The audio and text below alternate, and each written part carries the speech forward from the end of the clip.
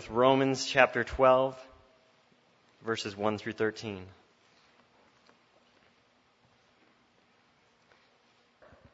I appeal to you, therefore, brothers, by the mercies of God, to present your bodies as a living sacrifice, holy and acceptable to God, which is your spiritual worship. Do not be conformed to this world, but be transformed by the renewal of your mind, that by testing you may discern what is the will of God, what is good and acceptable and perfect. For by the grace given to me, I say to everyone among you, not to think of himself more highly than he ought to think, but to think with sober judgment, each according to the measure of faith that God has assigned. For as in one body we have many members, and the members do not all have the same function, so we, though many, are one body in Christ, and individually members one of another. Having gifts that differ according to the grace given to us, let us use them. If prophecy, in proportion to our faith. If service, in our serving. The one who teaches, in his teaching. The one who exhorts, in his exhortation. The one who contributes, in generosity. The one who leads, with zeal. The one who does acts of mercy, with cheerfulness. Let love be genuine. Abhor what is evil. Hold fast to what is good. Love one another with brotherly affection. Outdo one another in showing honor. Do not be slothful in zeal. Be fervent in spirit. Serve the Lord. Rejoice in hope. Be patient in tribulation. Be constant in prayer.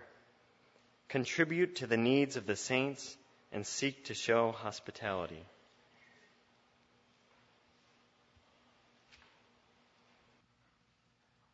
The May issue of the magazine The Atlantic has an article written by Stephen March titled, "Is Facebook Making Us Lonely?" You know, on Facebook we can interact with people without the embarrassment of or awkwardness of face-to-face contact. He begins the article with a story of Yvette Vickers. She was a former Playboy playmate and a B-movie actress. She was found dead in her home last August at the age of 83. When she was found, she was dead for almost a year before anyone found her. Apparently, she didn't have any friends. No one missed her when she died. The only friends she had were some former fans that she apparently corresponded with, but they lived far away. She had no children, no church, no web of social relationships. How utterly sad. She spent the last years of her life without any meaningful relationships. In 1950, 10% of American households were occupied by one person. And today, that's 27%. Of course, one can live alone without being lonely. And you can live with a lot of people and be lonely. Still, the more people who live alone, the more likely that someone will be lonely. According to one study out there, 35% of adults over 45 years of age, about 1/3, are chronically lonely. I suppose one reason there's so many psychologists and therapists is people need someone to talk to. People need someone to unburden their soul and just talk about what's happening in their lives. And for many people in our culture, there's no one that they feel that they can truly open up to, so that at least they can talk to their psychologist or their therapist. In the last 70 years, we have 3 times the number of clinical psychologists, around 6 times the number of clinical social workers, and 100 times more marriage and family therapists. March points out that the American ideals of self-reliance and independence, those are great American ideals, aren't they? But they can lead to loneliness. There's always been an impulse in our culture to get away from the crowd, to do your own thing. So there's a correlation in American society between loneliness and certain trends in our society. Suburban sprawl, entertaining ourselves alone, the TV and the computer, the disintegration of the traditional family, and the decline of social organizations. That's remarkable in and of itself, isn't it? There's been a remarkable decline of secular social organizations in our culture. March writes, I don't think March is a Christian as far as I can tell, but he writes insightfully, and I think rightly, we are lonely because we want to be lonely. We have made ourselves lonely. He thinks of his own life at the grocery store. How about you? He says, when I go to the grocery store, I could go to the person or I could go to the machine. He says, I always choose the machine. He says, I'm in a hurry. It takes time to go talk to a person. I can just get it done faster going to the machine. So he uses the machine. That's easier, it's faster, it's more efficient, it's impersonal too. Well, the fundamental answer to loneliness is the gospel of Jesus Christ. We discover in the gospel that Jesus Christ, God the Father, loves us. Even though we're sinners, we don't have to hide from Him in shame. There's no secret in our lives that He doesn't know about, and He still loves us. We can confess our sins and our faults freely and openly to Him, asking Him to forgive us of our sins and to grant us life, since Jesus died to give us life. And when we turn to Christ for forgiveness, we become part of a new family. We don't only have Jesus Christ as our Savior and God as our Father and the Holy Spirit indwelling us, but we're also part of a family. We become members of one another. We're a family of forgiven failures. We're a family of forgiven sinners. So if you're a visitor among us today, we're failures. We're failures in here, but we're forgiven failures, forgiven sinners. And in the text before us, we have some family instructions today. But these commands come from the gospel of grace. They come from Romans 1 through 11, what God has done for us in Jesus Christ. They're a response to what God has done for us in Jesus Christ. They're a response to the mercies of God, as Eric read in verse 1 of Romans chapter 12. So I'm just going to lift out 6 truths. We'll talk about them quickly. Look at 6 different truths here. We could spend much more time on all these, of course. But the first truth I see here is true love. True love is genuine love. It's the title of my sermon, real love. Love must not be hypocritical or fake. Paul says, let love be genuine. It must be real. Proverbs warns us against flattery. What is flattery? Flattery is when we say nice things to a person or compliment a person, but we really don't mean it. We say it actually to advance ourselves or to hide our hearts. It's the reason we say these nice things. We may butter someone up face to face, right? That's flattery, but stab them behind the back when they're not there. That's flattery and deception, isn't it? We can say to someone with lots of emotion and charm, how are you?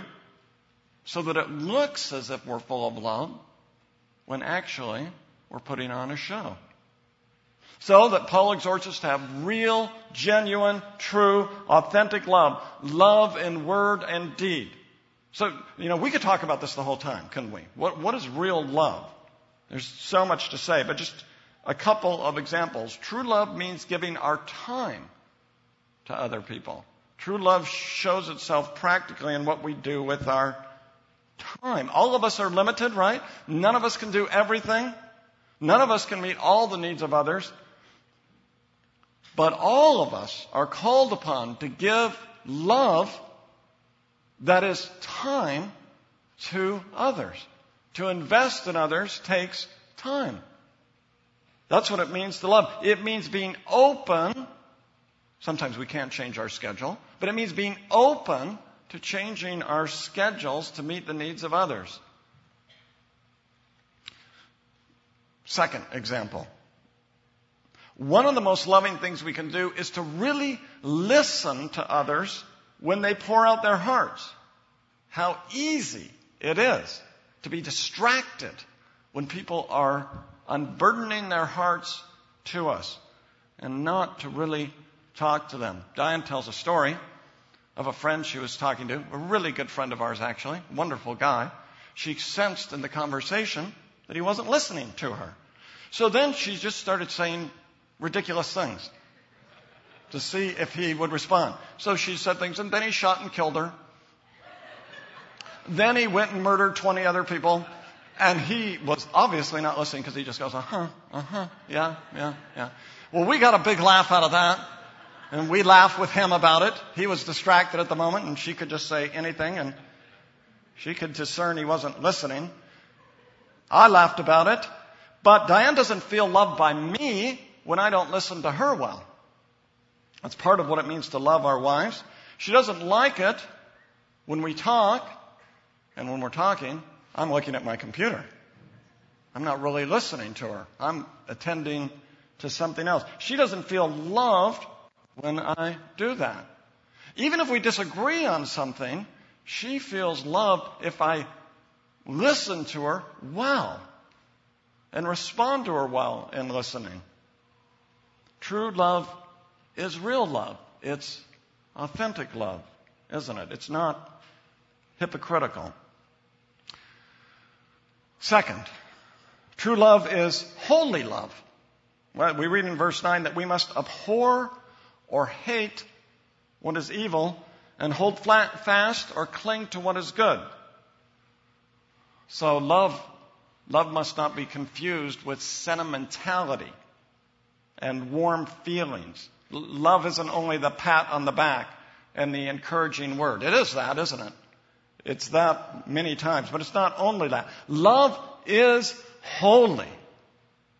Love doesn't tolerate evil.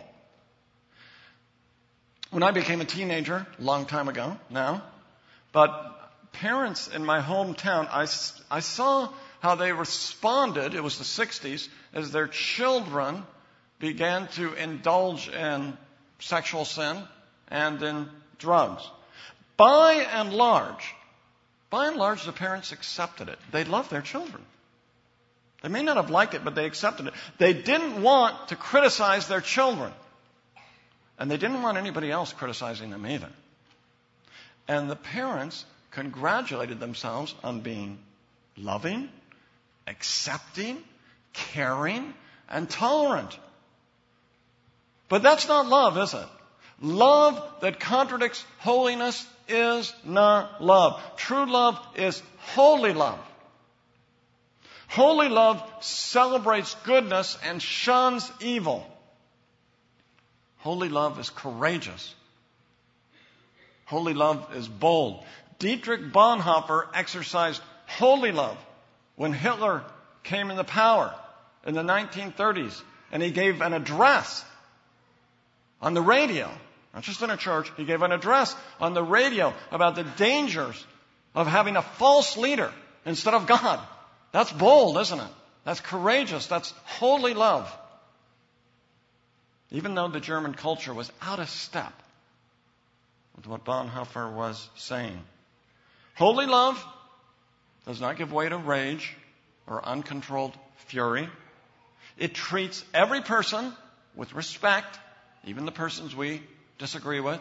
I thought Tony Dungy recently was a good example of holy love because he said President Obama's stance on homosexual marriage is wrong. He said it respectfully, said it nicely, but he stood out, didn't he? And said, he's the former coach of the Indianapolis Colts, if you don't know who that is. He said, that is not right. That's holy love.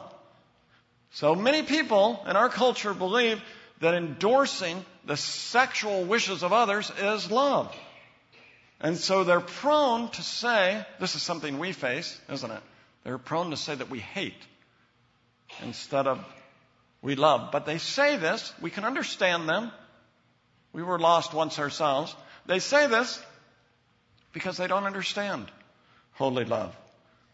They don't understand what true compassion is. So we can be compassionate to them while standing against what they're saying. We can disagree with them with love, but with firmness at the same time. Because we know that their version of love is actually contributing to the ruin of other people's. It's not helping them. Holy love might mean you have to fire somebody who's not doing a good job. Or it might mean flunking a student who's not doing well in school. Or it might mean disciplining a church member who's fallen away from the Lord and doing His commandments. Why is it so hard to understand this kind of love? Because our culture doesn't understand the holiness of God. Most people in our culture cannot grasp why God would send anyone to hell. Why not? They don't understand holy love. They don't understand holiness. God, the scriptures say, is a consuming fire. He blazes with holiness. And He cannot and will not tolerate evil. But we tend to think, our culture tends to think, sin is trivial, so they can't understand why Jesus had to die on the cross and face the wrath of God for sinners to be forgiven. Well, they don't understand holy love.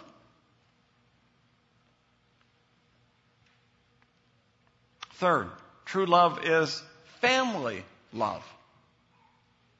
I like the Holman Christian Standard Bible's translation of the first part of verse 10. I think it captures the meaning of the verse beautifully. Show family affection to one another with brotherly love. You know, one of the striking things about the New Testament, you're all aware of this who've been reading the Bible regularly, is that fellow believers are called brothers and sisters.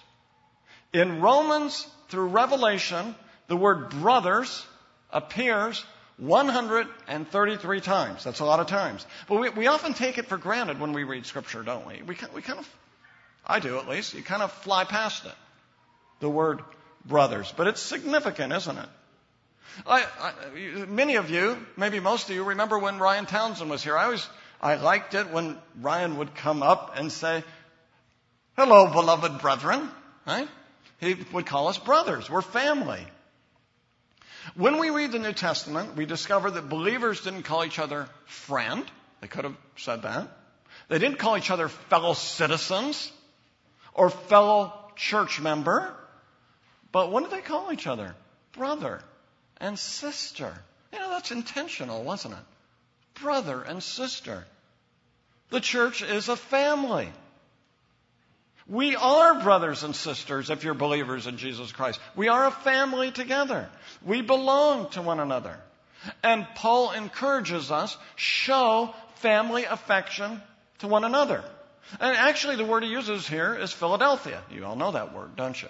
From our city of brotherly love, which isn't always a city of brotherly love, but what a great name that is.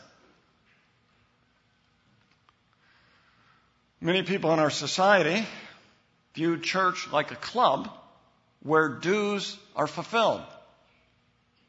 They think of attending church, of fulfilling their duty by being present every Sunday. And that's a good thing, isn't it? I don't want to put down that.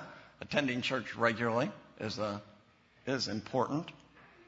But what they often miss out on is that being member of a church is also being member of a family. It's more than attending, right? You're joining a family. You're joining brothers and sisters. It signals when you join a church, when you join Clifton, your commitment to Jesus Christ and to one another. These are my brothers and sisters, you're saying, when you join Clifton or another church. Now, honestly, I think Clifton shows this kind of practical family love in so many ways. I mean, at VBS, it was remarkable, right? And bringing meals to one another, and visiting and caring for the sick, and getting together with one another, and inviting one another over. I mean, it's amazing. But we can always grow. We can still grow in our love for one another. And maybe some of you here aren't plugged into that. You know, you're on the outside a little bit in terms of being involved. Are you just someone who comes to eat at the family table once a week, Sunday morning?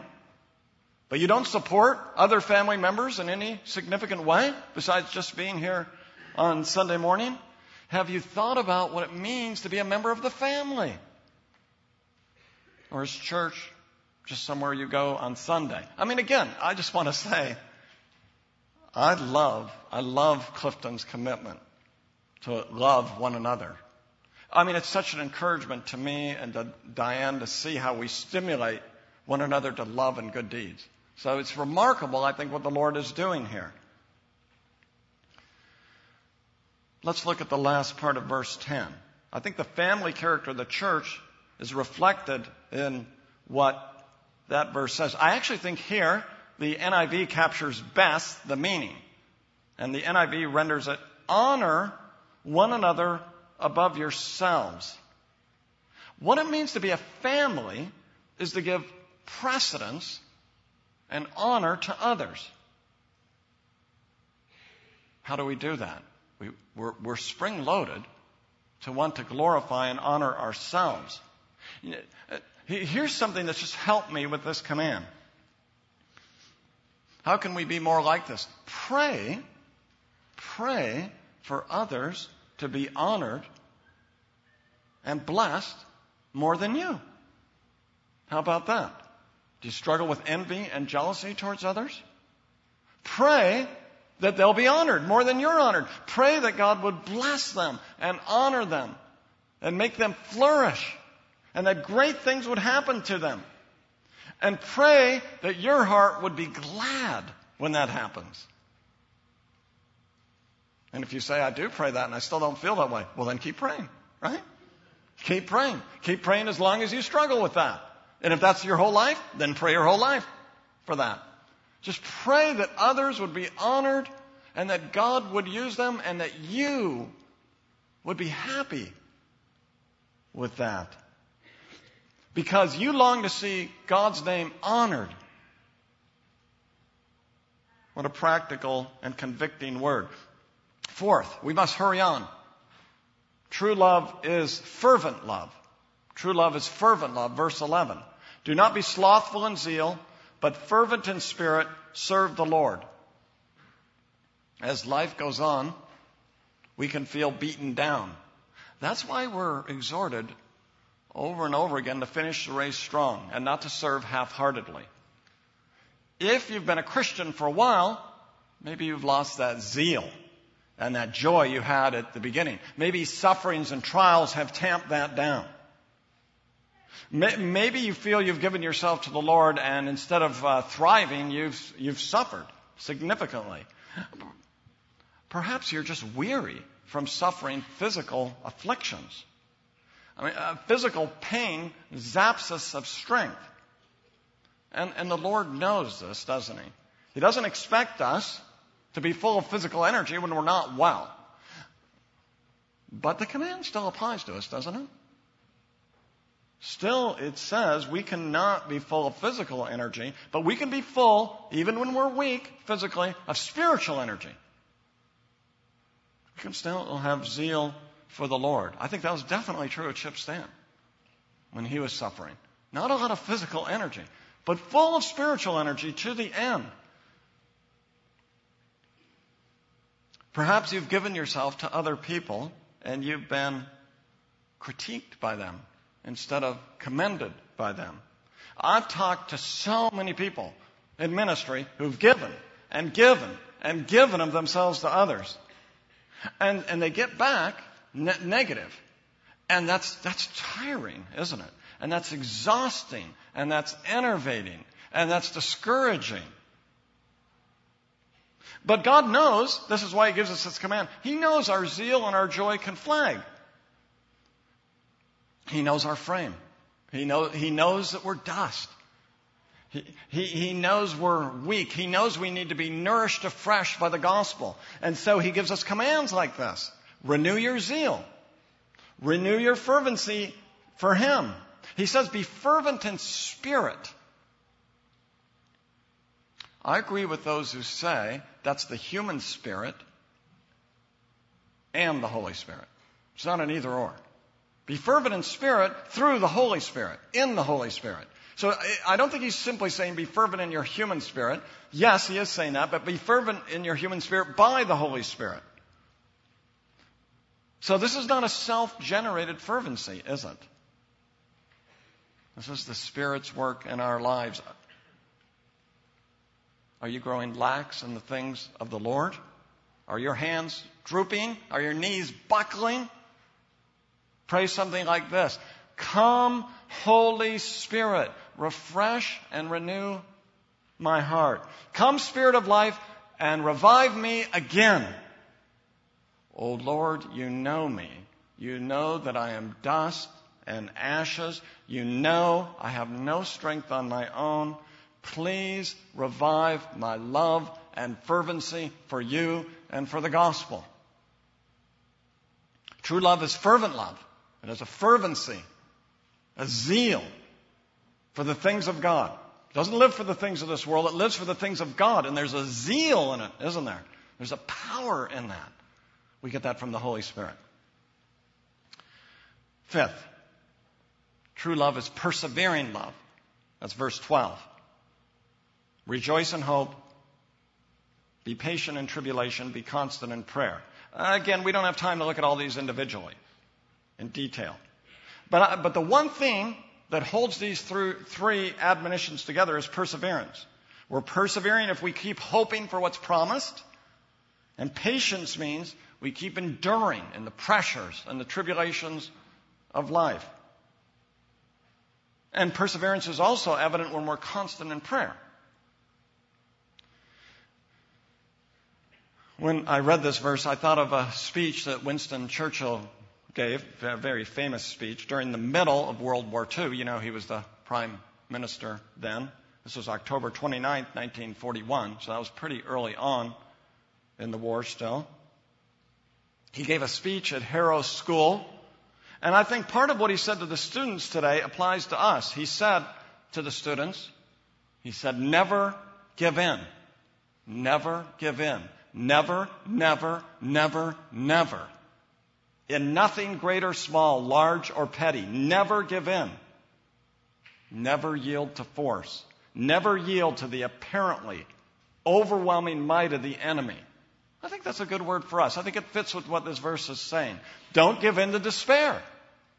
Rejoice in hope. Be patient in your troubles. Keep praying that God's kingdom will come. I mean, we live in difficult days. Anybody who reads what's happening in our society knows we're not having a great revival right now in our culture. We're battling against the culture. Things are going the other way, mainly. But that's what was happening in England as well. We live in days where the forces of evil are strong. And I like what Churchill said in the very same speech. He went on and said some other things to the students, and here's what he said to them. He said, these are not dark days. Well, they were dark days, but you'll hear what he says. These are not dark days. These are great days. The greatest days our country has ever lived. And we must all thank God that we have been allowed, each of us according to our stations, to play a part in making these days memorable in the history of our race. That's a great word, isn't it? These are great days. God made us. God made you to be alive in this time. And He calls upon us to be involved and active and to be hopeful and to be confident and to be optimistic because our God reigns. Our God is sovereign. We rejoice in hope. All our enemies will be defeated. All our afflictions are going to pass away. We will win. That doesn't mean there's not a great battle on. There's a great battle. But we're to be optimistic and hopeful. We're to be constant in prayer, because we don't win that victory by ourselves, do we? We conquer by depending upon God. We pray because we're inadequate in ourselves. We pray because our deliverance only comes from God Himself. So we need His strength, don't we, to rejoice in hope and be patient in afflictions. Sixth and lastly, true love is practical love. Verse 13. Love is concrete and specific in the way it works out. It's not just a theory or a nice sounding word. We've already seen that in this text. It meets the needs of others. So Paul says, contribute to the needs of the saints and seek to show hospitality. I think when he says contribute to the needs of the saints, he's thinking of financially helping other people. Contribute to what they need materially. Now this is a tricky matter. I just want to say a couple things about this. On one hand, it's very clear. But the New Testament emphasizes something else as well, and I think it's good for our body to consider this for a moment. And that is that we should work hard and not rely on others. 1 Thessalonians 4, 11 and 12. Make it your ambition to lead a quiet life. You should mind your own business and work with your hands, just as we told you, so that your daily life may win the respect of outsiders, and so that you will not be dependent on anybody. Paul's clear. We should work hard, support our own families, and not depend on others for financial support. That's clearly what he's saying. We should work responsibly. 2 Thessalonians 3:10. If someone refuses to work, Paul says, if they're not willing to work, then don't let them eat. It's not loving to support those who refuse to work. Okay, so I think that's just good contextually. On the other hand, though, this is the focus of this verse, there are many, many situations, and it's so true today, isn't it, where our economy is just suffering so remarkably. Really the greatest economic downturn since the Depression. So these are hard days, aren't they, for many people. So there are many situations where financial problems arise through no fault of our own. I mean, just about every one of us. If you lose your job, it's not long before you're in trouble. It wouldn't take very long. Most of us don't have savings where we could just live on and on and on. So we live in a fallen world. If sickness strikes, or injury, or pay cuts, or you lose your job, suddenly you're plunged into financial need. It doesn't take long. So this text says, support one another as we're able. In such situations, we should gladly give to others, since the Lord has given so much to us. That's what it means to be a family, right? You say to another family member, okay, you've got to go get a job if you're not working. We say that to a family member, don't we? But on the other hand, if they just can't find a job, or they're sick, or whatever, we support them and we help them. And that's a joy, isn't it? It's a joy to help others and to extend care in that sort of way.